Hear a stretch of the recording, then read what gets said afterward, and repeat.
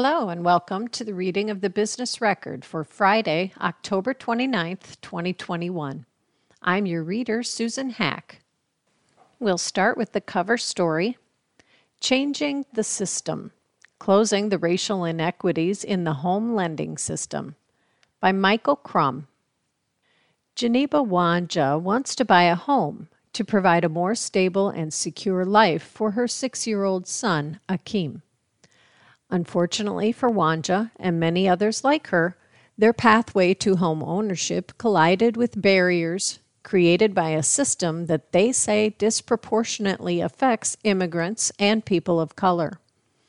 Those barriers, which often focus on credit scores and down payments, can become a workforce issue at a time when Iowa is experiencing stagnant population growth and a shortage in its labor force. If someone can't buy a home in their community or state, they may leave Iowa and move to a state where buying a home may be easier, experts say. Wanja, 26, immigrated to the United States as a refugee from war-ravaged Sierra Leone when she was 10 years old in 2005. After growing up in foster care, she is now a single mom, taking classes at Des Moines Area Community College. She is working at Iowa Legal Aid as part of the AmeriCorps program and wants to go to law school someday and become an attorney who helps survivors of domestic violence. Her other dream? To be a homeowner.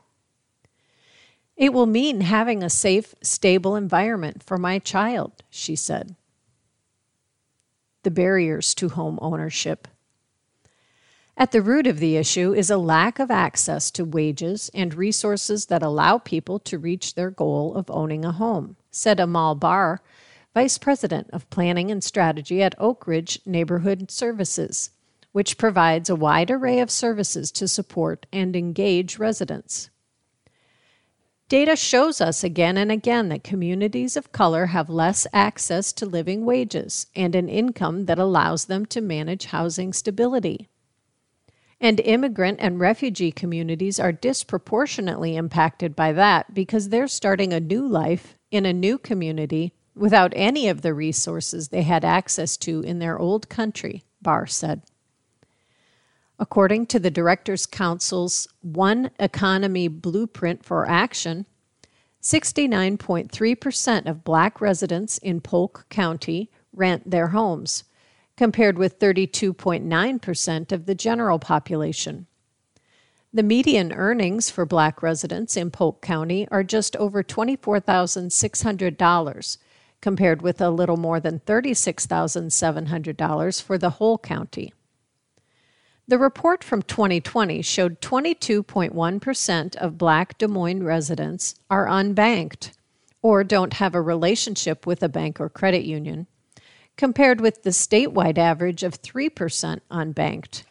And from 2014 to 2017, Black residents in Polk County were denied loan applications at a rate of 24.15%, compared with the overall denial rate of 10.94%.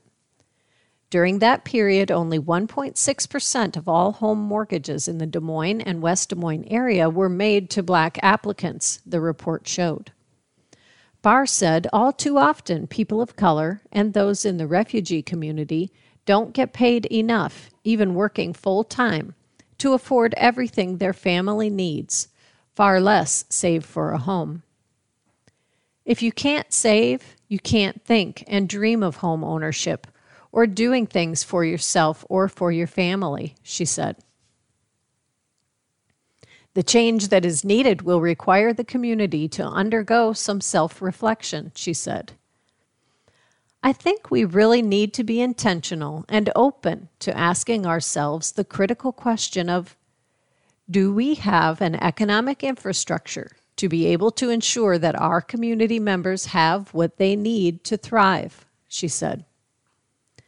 Other pieces of the puzzle are financial rights and literacy education, workers' rights, and what resources can be tapped into when a crisis occurs, Barr said.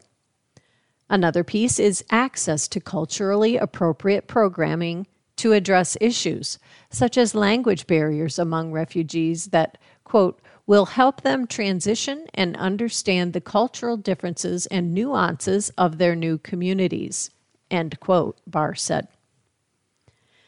Changing the system, not the applicant. Work is underway nationally and locally to examine the home financing system to determine what inequities and challenges exist that create a glaring disparity between white potential homeowners and potential homeowners of color, said Eric Burmeister, Executive Director of the Polk County Housing Trust Fund. The trust is the chief planning, advocacy, and funding organization for affordable housing in Polk County and is responsible for crafting the strategic plan for affordable housing. There's work going on to pull apart the various pieces of the system, Burmeister said. Is it our credit scoring system that's creating the most problems? Is it credit history? Is it the down payment requirements? I think as we start to look at each of these components individually, as opposed to the whole, we learn which parts are most problematic, he said. Burmeister said instead of just saying a lot of potential homeowners of color don't qualify, the question needs to be asked, why don't they qualify? Do we tackle this inequity by changing the system or by trying to change the applicant, he said. One issue that needs to be addressed is existing debt, Burmeister said. A project done last summer by an intern for the Polk County Housing Trust Fund looked at over 300 applicants for Habitat for Humanity's program.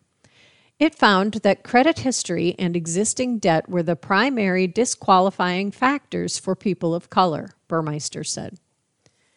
If that is true, then what do we need to do as a community, or what does the mortgage lending industry need to do to change its underwriting requirements to include more applicants of color falling into the acceptance pool as opposed to the decline pool, he said. Burmeister said people of color generally have higher debt-to-income ratios because they tend to own a car, which is generally the second most expensive asset bought on credit. And because people of color tend to earn less, that debt is a higher percentage of their overall income. That is skewing the debt-to-income ratio to the point where they don't qualify, he said. That raises the question about what is and isn't included when considering debt-to-income ratios, Burmeister said. So, did we say, should auto debt, either part of it or all of it, be included, or none of it? He said. We do know by including it, you disproportionately deny mortgages to minority applicants, he said. Changing the system won't be easy because on the federal level, Fannie Mae and Freddie Mac, the entities created by Congress to provide liquidity, stability, and affordability to the mortgage market, dictate the underwriting standards used by banks and credit unions, said Burmeister, who practiced real estate law for 30 years before taking the helm at the Polk County Housing Trust Fund. Overcoming barriers. Tony Montgomery, Executive Director of Des Moines-based Home Inc., said one of the biggest challenges his organization sees is a lack of down payment money and a lack of access to credit. Home Inc., a nonprofit affordable housing organization, provides counseling and education to help people become successful homebuyers, renters, and landlords, and develops, builds, and rehabilitates homes to create affordable housing. Montgomery said most of the people his organization works with are low income and don't have down payments for a mortgage. They also may have poor credit or don't have an established credit history because they don't have a relationship with a bank, he said. For those who suggest that people who are denied a mortgage should work harder, make more money, and save more money, Montgomery said that's not always the answer. That is the ideal solution, but not everyone has access to the tools to do that, he said. That is an idealist response, but that's not always possible. Unfortunately, for some of these things, it becomes a barrier. Poor credit can be more like a scarlet letter for people, he said.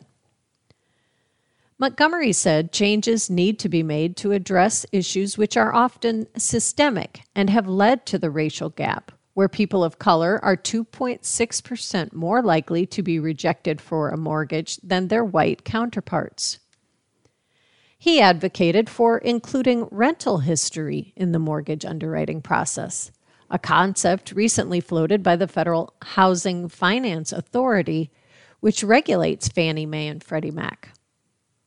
That's not currently part of traditional credit, so many banks don't take that into consideration, Montgomery said. If I paid my rent on time for 2 years and was never late, they don't take that into consideration. It's not factored into your credit score. Changing our approach to how we evaluate creditworthiness at the system level is part of the solution, he said. So is understanding the causes of poor credit, he said. Let's look at those things as opposed to trying to get all borrowers to just fix the things that are barriers, Montgomery said. Creating access to education about the home buying process is also a key factor, he said. It can be very complicated, he said. It's difficult for people who have been generational renters or those who are refugees, who are people that English is a second language. Education can also provide them the skills needed to make sound financial decisions and avoid predatory lenders, Montgomery said. The community also needs to expand access to affordable housing and down payment assistance programs, Montgomery said. It's thinking differently about the home buying process, he said. The workforce connection. Finding solutions to racial inequities in the housing system can be critical as the state works to solve its labor shortage, said Almarty Abdallah, Vice President of Family and Workforce Programs at Oak Ridge Neighborhood Services. And it will be incumbent on the business community to be part of that conversation, he said. One issue, Abdallah said, is that traditional lending practices discourage Muslims from borrowing money because paying interest is forbidden under Islamic law. Because accommodations aren't made by traditional lenders, otherwise qualified applicants will find it nearly impossible to buy a home in Iowa, he said. That means that those individuals may leave Iowa for other states where programs to accommodate them are available, Abdallah said. That's the barrier, and we need to break the cycle, Abdallah said. To prevent Iowa from losing some of its top talent to other states, change is needed, he said. This will not only make Iowa more attractive to immigrants, but also it's a great way to retain immigrants in our state, Abdallah said. Abdallah said his goal is to raise awareness at all levels and engage the community in the search for solutions that will help Muslim immigrants settle in the community and buy a home. He said he has talked with banks and credit unions, and most have responded that they didn't know about the issue. You always get this aha moment when you're talking about this issue, Abdallah said. Jennifer Cooper, Vice President and Manager of Commercial Real Estate at Bankers Trust Company, acknowledged that the lending system is not set up to accommodate interest-free loans. Abdallah said Iowa's economy could be made stronger if it could keep immigrants in the state by making the pathway to home ownership easier. These are fellow citizens who are hardworking, who would like to make Iowa home, he said. They're graduating college, and they are our future employees, staff, and leaders of our communities. Having more homeowners in our state, it's a win-win for all of us. Abdallah encouraged businesses to get involved and create programs to help immigrant employees overcome those barriers to home ownership. In this economy right now, we have a shortage in the labor market, so businesses must be creative and they must be ahead of the curve, and I think home ownership should be something they look at, he said. Burmeister said the business community needs to understand the urgency of doing something to help people become homeowners. Unless we start as a community using our financial resources to mitigate these past inequities, it doesn't really mean much, he said. We need the business community, and I mean the banks, credit unions, our big mortgage companies, to come together to create a big pool of down payment assistance money that can be distributed to folks of color. It will be complicated to set up so that you don't violate fair lending rules, but it can be done, he said.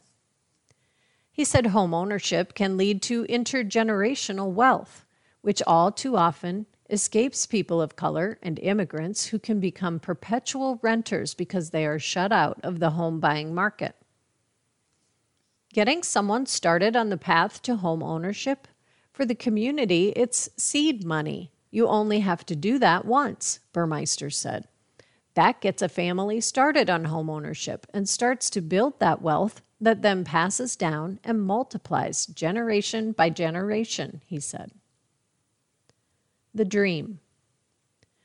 For Wanja, the single mom who aspires to be an attorney, becoming a homeowner would be the realization of the dream she had when she came to the United States as a child. It would mean a better life for her son than she had growing up, said Wanja, who tearfully recalled her own father and grandparents being killed in the war in her home country. Wanja and her son now rent an apartment in the Oak Ridge neighborhood, which she describes as a better environment for her son than the apartment complex where they lived previously. She has applied to some housing programs, only to be rejected because of credit issues, Wanja said. All I experienced throughout my childhood was war and tragedy, she said. I came to America thinking it was heaven. I don't want to imagine being discriminated against and not having the better life that I want. It's hard enough to get used to the system here. They should consider some of us who are not used to the American system, and it's going to take that support and encouragement, especially for those of us who don't have family here. If we don't get that, it's going to be even more traumatizing on us, she said. Wanja said it's her dream to give her son a better life, and she hopes that she can put her past behind her and that someone will give her a chance as she looks to a better future. As a single mom, I would do anything to see that my son has a better life. And me trying to get a home, it's not just for my benefit, but for the benefit of the young one that I'm raising. Because I don't want that child to have to experience what I've experienced, she said. Things happen in life. We cannot change what happens. But what can change is that support system that can help that person rise from what they're falling away from, she said. We'll turn now to the Insider Notebook, Bits and Bites of the Finer Side of Iowa Business. Russell makes the leap from wine enthusiast to winery co-ownership by Joe Gardiaz. Delta Dental of Iowa CEO Jeff Russell has partnered with a longtime friend to launch an Oregon winery, Catalyst Ridge Wines, with the idea of bringing some of the best of the Willamette Valley's vintages and winemakers' talents to Iowa and the Midwest. Russell, who has been a wine enthusiast for a number of years, says he had many discussions over a glass of wine with his friend and now business partner, Mark Zook. The discussions became more serious as both furthered their wine education, Russell learning informally during numerous trips to the West Coast and chatting with winemakers and tasting room staff, while Zook, who lives in Salem, Oregon, has a degree in viticulture and earned a vineyard operations certificate. Russell, Delta Dental's CEO since May 2013, has known Zook, a credit union executive, for more than 20 years through his previous roles in the credit union industry. In 2019, the fate of geography connected them with a renowned winemaker, Joe Dobbs, who lives just across the street from Zook's house in the Willamette Valley. We came to him and asked him, "Would you ever consider making wine for us?" Russell said. Fast forward to today, and Catalyst Ridge Wines recently released its 2019 vintage wines, with a goal of representing the Pinot Noirs and Chardonnays that can be produced in the valley's special microclimate. They also had the good fortune that Blossom Ridge, the vineyard owned by Dobbs, has a long-standing partnership with the winemaker Alex Sokol-Blosser, which led to a 2017 vintage sparkling wine that Catalyst Ridge is featuring. Our business model is this: make great wine and bring it to Iowa, Russell said. As noted on their website, Catalyst Ridge plans to use future vintages to bring limited edition wines made by both renowned winemakers and up-and-comers from Willamette Valley. Catalyst Ridge wines can be found at Gateway Market in Des Moines and at Wine Styles stores in Greater Des Moines. They're also served at Des Moines Golf and Country Club, Embassy Club West, and Glen Oaks Country Club. We'll continue to expand that, Russell said. We got a good reception at an event at the Embassy Club West last month. The wines can also be ordered online through the winery's website, www.catalyst.wine. Meanwhile, Russell is keeping his day gig with Delta Dental. Asked if the winery is part of his retirement plan, Russell laughed. "I've told people it's really my hobby," he said. "I'm terrible at golf. This is what I do. I'm terrific at building businesses. This is an opportunity that combines a passion with something I love to do," he said. Waterloo City Council passes bereavement policy for loss of pregnancy. By Emily Kestel. 3 days after National Pregnancy and Infant Loss Awareness Day, the Waterloo City Council on October 18th unanimously passed a resolution that establishes a paid bereavement policy for loss of pregnancy. Introduced by Councilmember Jonathan Greeter, the policy would eventually cover all Waterloo City employees who are affected by miscarriages and stillbirths. This is an issue that's personal to me and is personal to a lot of families in the Cedar Valley, Greeter said. I want us to lay down a marker that we as a city, as an employer, care about our employees in their darkest days. I want to make sure we are taking care of those who need support, he said. Council members Sharon Juan and Margaret Klein mentioned concerns about the specific language in the resolution. Klein said that despite it being, quote, a little flawed, end quote, she would vote to pass it because of her own experience with miscarriage. My 7th pregnancy was a set of twins. Only my little boy made it, Klein said. No one paid attention to that sort of thing back then. You were supposed to be happy that you had one. I'm going to vote for that child, she said.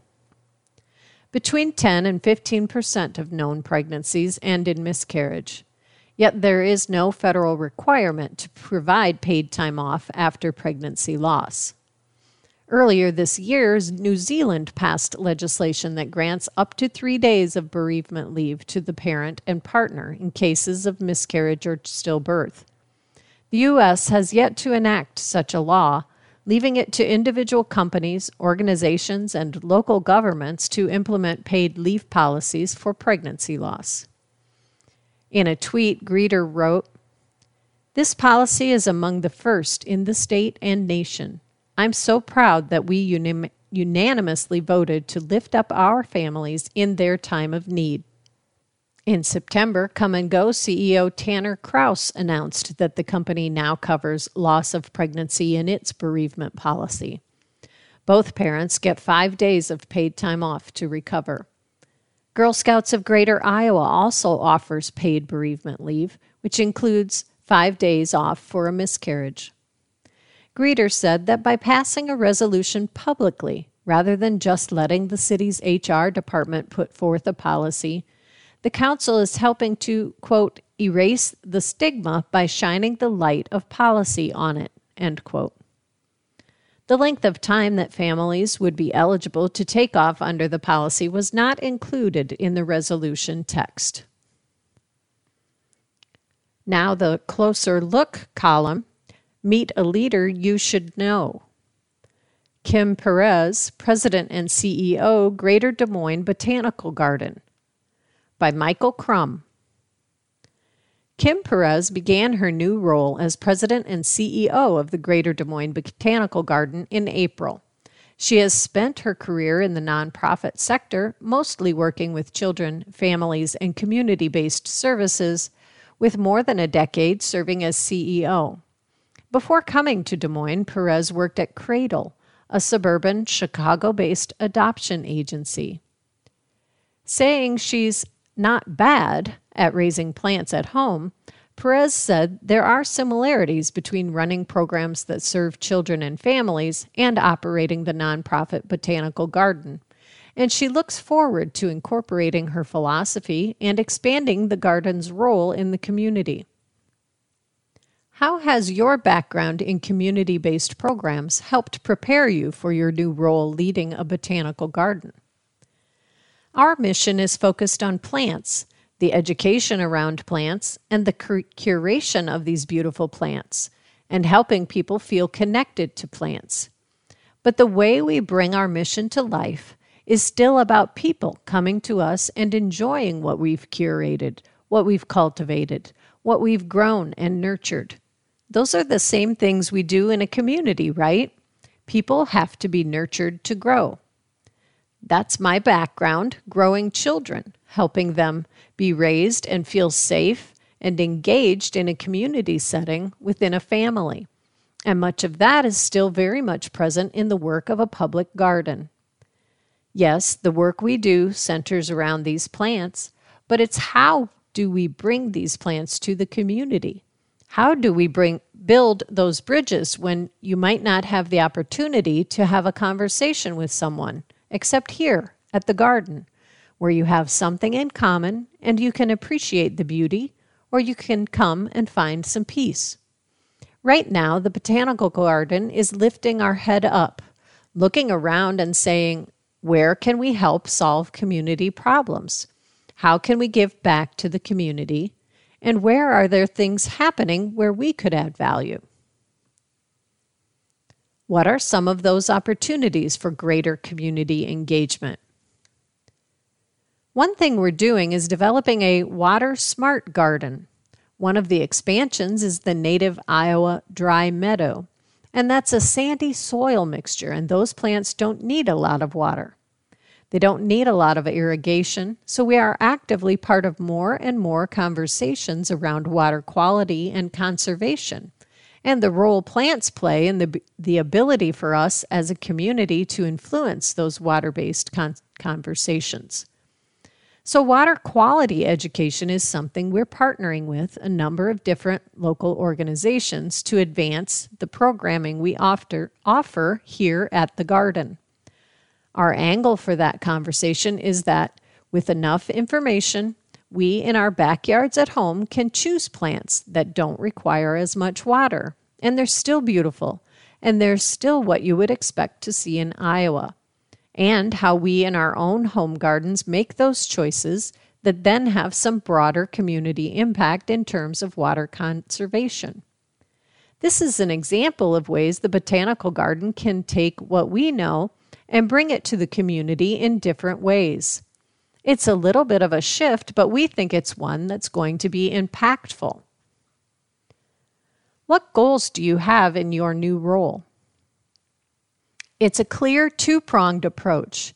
We have 14 acres of land here, and we are only occupying about 7 acres. So we will be doubling our footprint in the next decade. So expanding those gardens, making sure we can use that opportunity to accomplish some of that community engagement.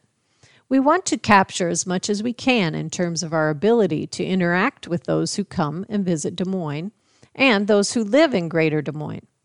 We will be focused on interacting more intentionally with the John Pat Dorian Trail. How can we be more welcoming, more accessible along the trail? How can we engage more families and people of all different backgrounds in ways that we've not yet done before? So part of our expansion will include intentional and purposeful connections to family garden spaces, ways to interact and engage with children at younger ages. The second prong is really about how we take the mission of the garden out of our borders and into the community. Maybe there are ways we can bring a growing experience to a young child in a school. Bringing partnerships together to bring plant education and our mission to life. One of the ways we're approaching our programming is around the reality that the plants in our collection represent places all around the globe, as do our neighbors. How can we create opportunities to tell those stories, the plant stories, the people stories, to build bridges and help people know they are welcome here and that we might have something that feels like home? Tell us about your management style. I think because I'm a social worker, it is really one that is incredibly collaborative. I want to surround myself with people who are passionate about what they're doing, who are smart in their own way. I don't need to know everything, and I don't need to be a decider on everything there is to decide. I really want to surround myself with a group of quality people that are qualified and capable. I want to be part of a team. I'm just like everybody else. I just happen to have the title of CEO. So my management style is really open door, member of the team, and really that collaborative focus. My primary job is to leave this garden better than I found it, and that's really easy to do with a team of people who are super passionate and wanting to move this organization forward.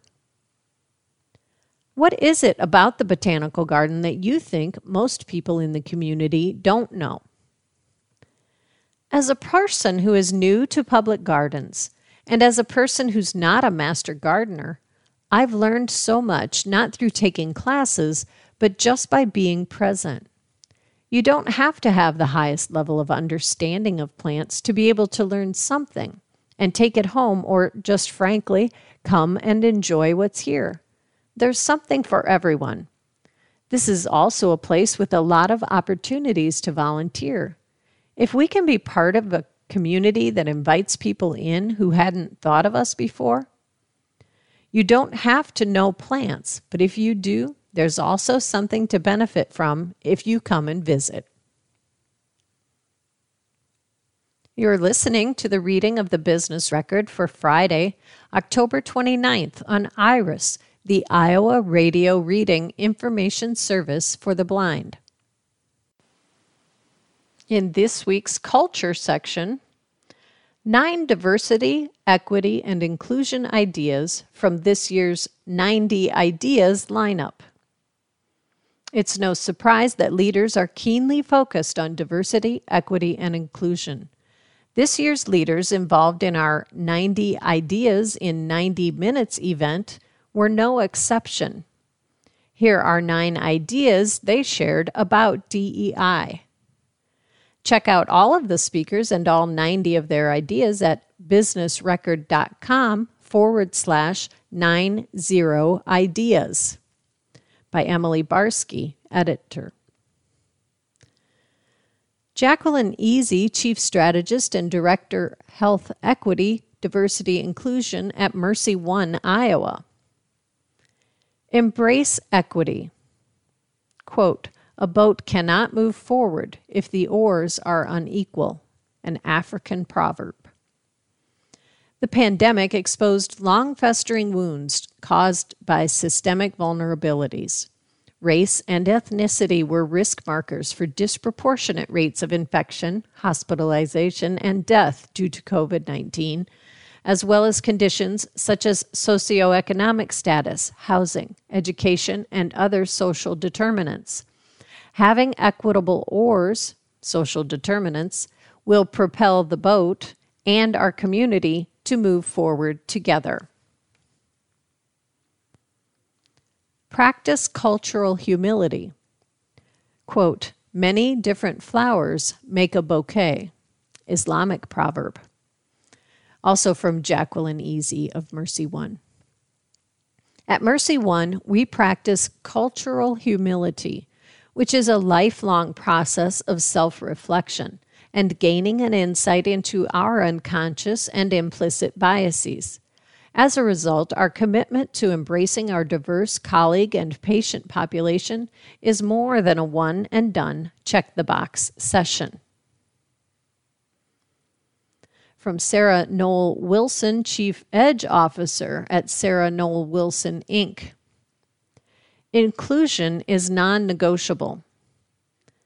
My colleague, Gilmara Villanova Mitchell, DEI leader, told me, quote, "You cannot be a great leader if you can only lead people who look and sound like you," end quote. While I consider myself open and supportive to all, I wasn't intentional about inclusion. I didn't see, and still don't always see, where I may exclude others. Great teams exist when everyone feels safe to be their true selves. Act. One small but powerful action we can take is to diversify the voices we follow and learn from. If most of the people I interact with, books I read, or people I follow on social media look and sound like me, then I am missing out on experiences from people with different lived experiences. Tom Hardy, Chairman, President, and CEO of Meredith Corp. Inclusion should be inclusive. The responsibility and opportunity for creating a more diverse, equitable, and inclusive organization is shared by everyone. At Meredith, we're advancing our diversity, equity, inclusion work through interconnected efforts of education, recruitment, retention, and communication. And we are committed to being representative of all our consumers and partners within our products and services. An inclusive approach recognizes that great ideas come from everywhere. Earlier this year, a dedicated group of employees created Good Impressions by Meredith, a new program that provides pro bono media and marketing consultation services for Black, Indigenous, and people of color, BIPOC, or LGBTQIA-owned businesses. I'm extremely proud of everyone involved in this effort to use Meredith's resources and expertise as a force for good. Sid Jaworker, Principal, Terracon, and owner, Teehee's Comedy Club. Let your employees express themselves. Many of our companies focus on having diverse workforces so that we represent those we serve. Diversity is about more than demographic labels like race and gender. It can also be the way we dress, the way we speak, and the way we present ourselves to the outside world. It's about being free to express who we are in the workplace rather than leaving our identity at the front door. I've found that the strongest client relationships I have and the happiest I've been at my job have come from expressing my most authentic self. Jaworker also said, include people based on their expertise, not their demographics. Representation matters. The right kind of representation respects people for their expertise, not the box they check. Including diverse points of view is not about getting a rubber stamp of approval on a prefabricated idea, but about collaborating to build something that molds and shifts to reflect the voices of those you invited. Diverse points of view should be catalysts for innovation, not boxes to check. Kenya Calderon Cerrone, Vice President, Bilingual Business Development, Director, Green State Credit Union. Uplift and promote women of color. Women of color do not get enough recognition for their contributions across all industries. Their work is often overlooked, ignored, and underpaid. Data tells us how the disparities among women of color are worse than other demographics. For example, Black women are the most educated demographic, yet highly underpaid. Business leaders have the power to address these disparities by recruiting, compensating, and mentoring women of color. Organizations are proven to do better when women are in leadership positions. We have plenty of female candidates of color awaiting for an opportunity to shine. We can be open door and uplift an entire generation of leaders. Calderon Cerrone also said, "Be uncomfortable with injustice, not conversations." Many are uncomfortable with conversations about race, inequalities, and disparities. Imagine the change we could foster if we were more uncomfortable about the actual injustices in Iowa. Business organizations and leaders can do more than we can imagine to address the systemic barriers faced by Iowans of color. We can start by not taking things personally and by taking actions toward an equitable state for all. Christina Moffitt, Director of Small Business Resources, Greater Des Moines Partnership, and owner, Creme Cupcake and Dessert. Discover a special ingredient. Talent is a key ingredient, and when you look in new places for talent, you sometimes uncover a special ingredient, aka a team member. Creme has always had a position on staff available for people who are experiencing recovery in life, and hires employees from a homeless shelter, welcoming people who need a second chance. This provides valuable job history by allowing them to gain work experience. It also opens the door for promotion internally, or allows for us to be a reference for a future job that is an advancement of something that they've always wanted to do.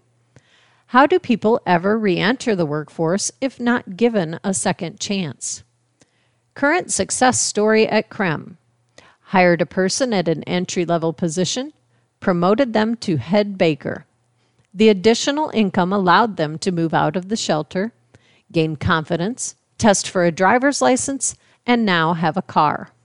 All in 10 months since starting with Creme.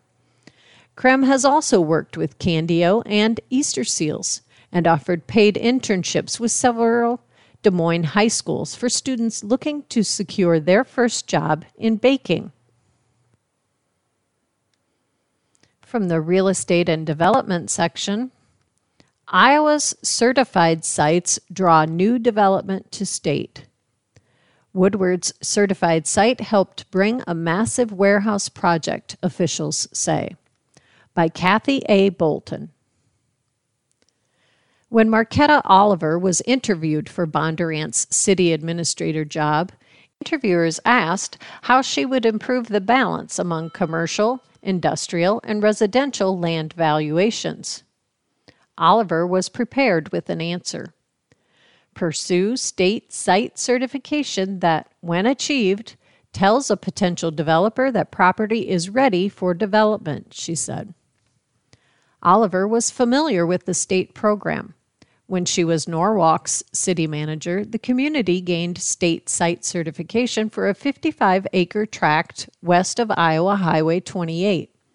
The certified site helped the community attract Windsor Windows and Doors Incorporated and Michael Foods, she said.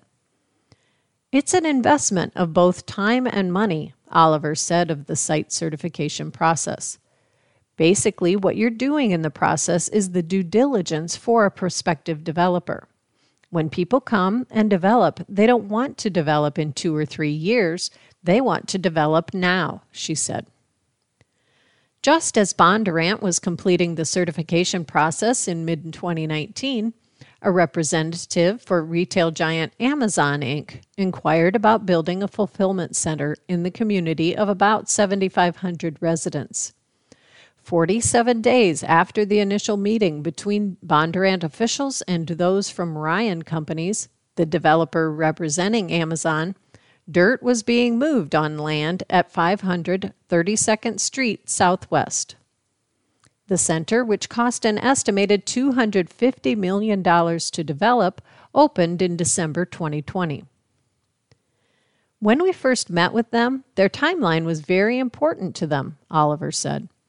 Because the site was certified, we had already done the endangered species study. We'd done the wetlands delineation. We had done the architectural survey.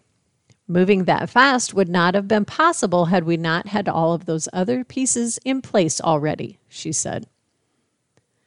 The Iowa Certified Site Program was launched by the Iowa Economic Development Authority in May 2012 to address the lack of project-ready industrial sites in the state. The state has 26 certified sites that range in size from 67 to 890 acres, with 3 others going through the process. Since the program began, it has attracted more than $1.38 billion in capital investment due to the availability of these development-ready sites. The Iowa Certified Site Program is an independent, third-party certification program that uses the nationally recognized site selection firm Quest Site Solutions as the certifying agent. While similar certification programs exist in other states, Iowa officials believe Iowa's program is the most robust, said Amy Coolers, program manager for the Iowa Certified State Program. Every site that is going to go under development, there's certain things that have to happen before that project can begin turning dirt, she said. The property needs access to utilities, including gas, electrical, water, wastewater, and telecommunications. Surveys need to be completed, including architectural, to ensure artifacts are not disturbed. In addition, private landowners must sign 5-year agreements to sell their land if an offer is made. All of that takes time, Coolers said. Iowa's certification process typically takes up to 16 months to complete. Once a site is certified, development on the site can usually begin within 3 to 6 months, she said. Most developers don't want to wait 2 or more years before starting construction, Ehlers said. A lot of times, time is of the essence. For Amazon's project in Bondurant, that was a key factor for them. The site had just gone through the certification process and everything was done and ready to go. A similar scenario occurred recently in Woodward, a community located in northeast Dallas County. In recent weeks, backers of a potential development approached Dallas County economic officials and those in the city about building a massive warehouse in the Woodward Economic Business Park, located on 190 acres south of Iowa Highway 141 and east of Iowa Highway 210. The site received state certification in 2018. People who were told about the project signed non-disclosure agreements that bar them from divulging the company behind the proposed development. However, all signs point to Amazon as the company behind it. Alex Lynch, executive director of the Greater Dallas County Development Alliance, said inquiries have increased in recent months about potential development in the county's 3 sites that are certified. The others are located in Van Meter and Perry. With those inquiries, the turnaround time has been very, very tight. They wanted information in 3 or so days, Lynch said. The fact that we have these sites that are certified means that we're able to respond to those inquiries. Communities that don't already have that information usually can't respond as quickly or at all, he said. Lynch, who signed a non-disclosure agreement about the proposed development in Woodward, said, "Having a certified site has been important for Project Hawk." Project Hawk, the code name for the proposed development, which backers want completed by September 2022. In mid-October, the Woodward City Council approved the site plan for a 1,080,300 square foot building with 98 loading docks and parking stalls for 392 trailers and 727 vehicles. The development would be located on 120 acres in the business park. Details of a development agreement between the city and the company behind Project Hawk are being finalized, Lynch said. Land acquisitions are also being completed, he said. According to the site plan approved by the Woodward Council, Property owners include DBBL Partnership, Larry Frantum, and Midwest Oilseeds, Inc. Spokespeople for Amazon have declined to comment on whether the company plans to build a warehouse in Woodward. Asked if the Seattle-based company favors developing on certified sites, a spokesperson wrote, "There are a lot of contributing factors that go into our thought process on where to place a new fulfillment center." Now we'll turn to the Elbert Files, Dave Elbert's column. Economic optimism. We are certainly in uncharted waters. Economist James Paulson wrote in a recent newsletter that explores topics ranging from inflation to economic policy, employment to productivity, and millennials to downtowns. Aging baby boomers are being pushed aside as the main drivers of the U.S. economy, Paulson wrote. They are being replaced by millennials who now have an average age of 30 and, quote, are finally getting married, forming households, and driving the home buying binge, end quote. Younger generations are also playing an increasingly prominent role in the stock market's trading volume as they drive it in new directions. Think Reddit and meme stocks along with Bitcoin, The Economist added. Although Paulson does not mention a connection between millennials and the rebirth of central cities, that's happened in Des Moines, where young workers have moved downtown in droves in recent years. He noted that, quote, central cities across the country were shut down during the pandemic, and most are still more closed than open, end quote, as many people continue to work remotely. But he added, whatever happens, downtowns will eventually reopen and, quote, some sense of normalcy will finally return, end quote, boosting optimism and confidence and providing a shot in the arm in a manner never experienced in past recoveries. A sense of optimism is evident throughout his Paulson's Perspective newsletter, published online on October 12th by the Minneapolis-based Leuthold Group. Paulson's main headline is Growing into Itself, implying that several features of the current economy are on the move. In addition to youth growing into leadership and downtowns repopulating into recovery, the newsletter explores productivity. Paulson produces a chart that shows productivity rising during the decades after World War II, followed by a decline until the late 1990s when technology advances created another peak, followed by another decline after the 2007 to 2009 Great Recession. In more recent years, Paulson notes, technology innovations are again on the rise with advances tied to environmental concerns and medicine, including COVID vaccines. The new technologies, he suggests, will fuel new gains in productivity that can push the current economic recovery to new levels. Labor imbalances. Disconnects in labor markets are increasingly obvious in the wake of the COVID pandemic, with labor statistics suggesting, quote, at least 5 million workers have gone missing, Paulson wrote. The missing workers include many who were sidelined by the pandemic. Some retired early. Others were parents who were unable to work because they were needed at home to help children with remote learning.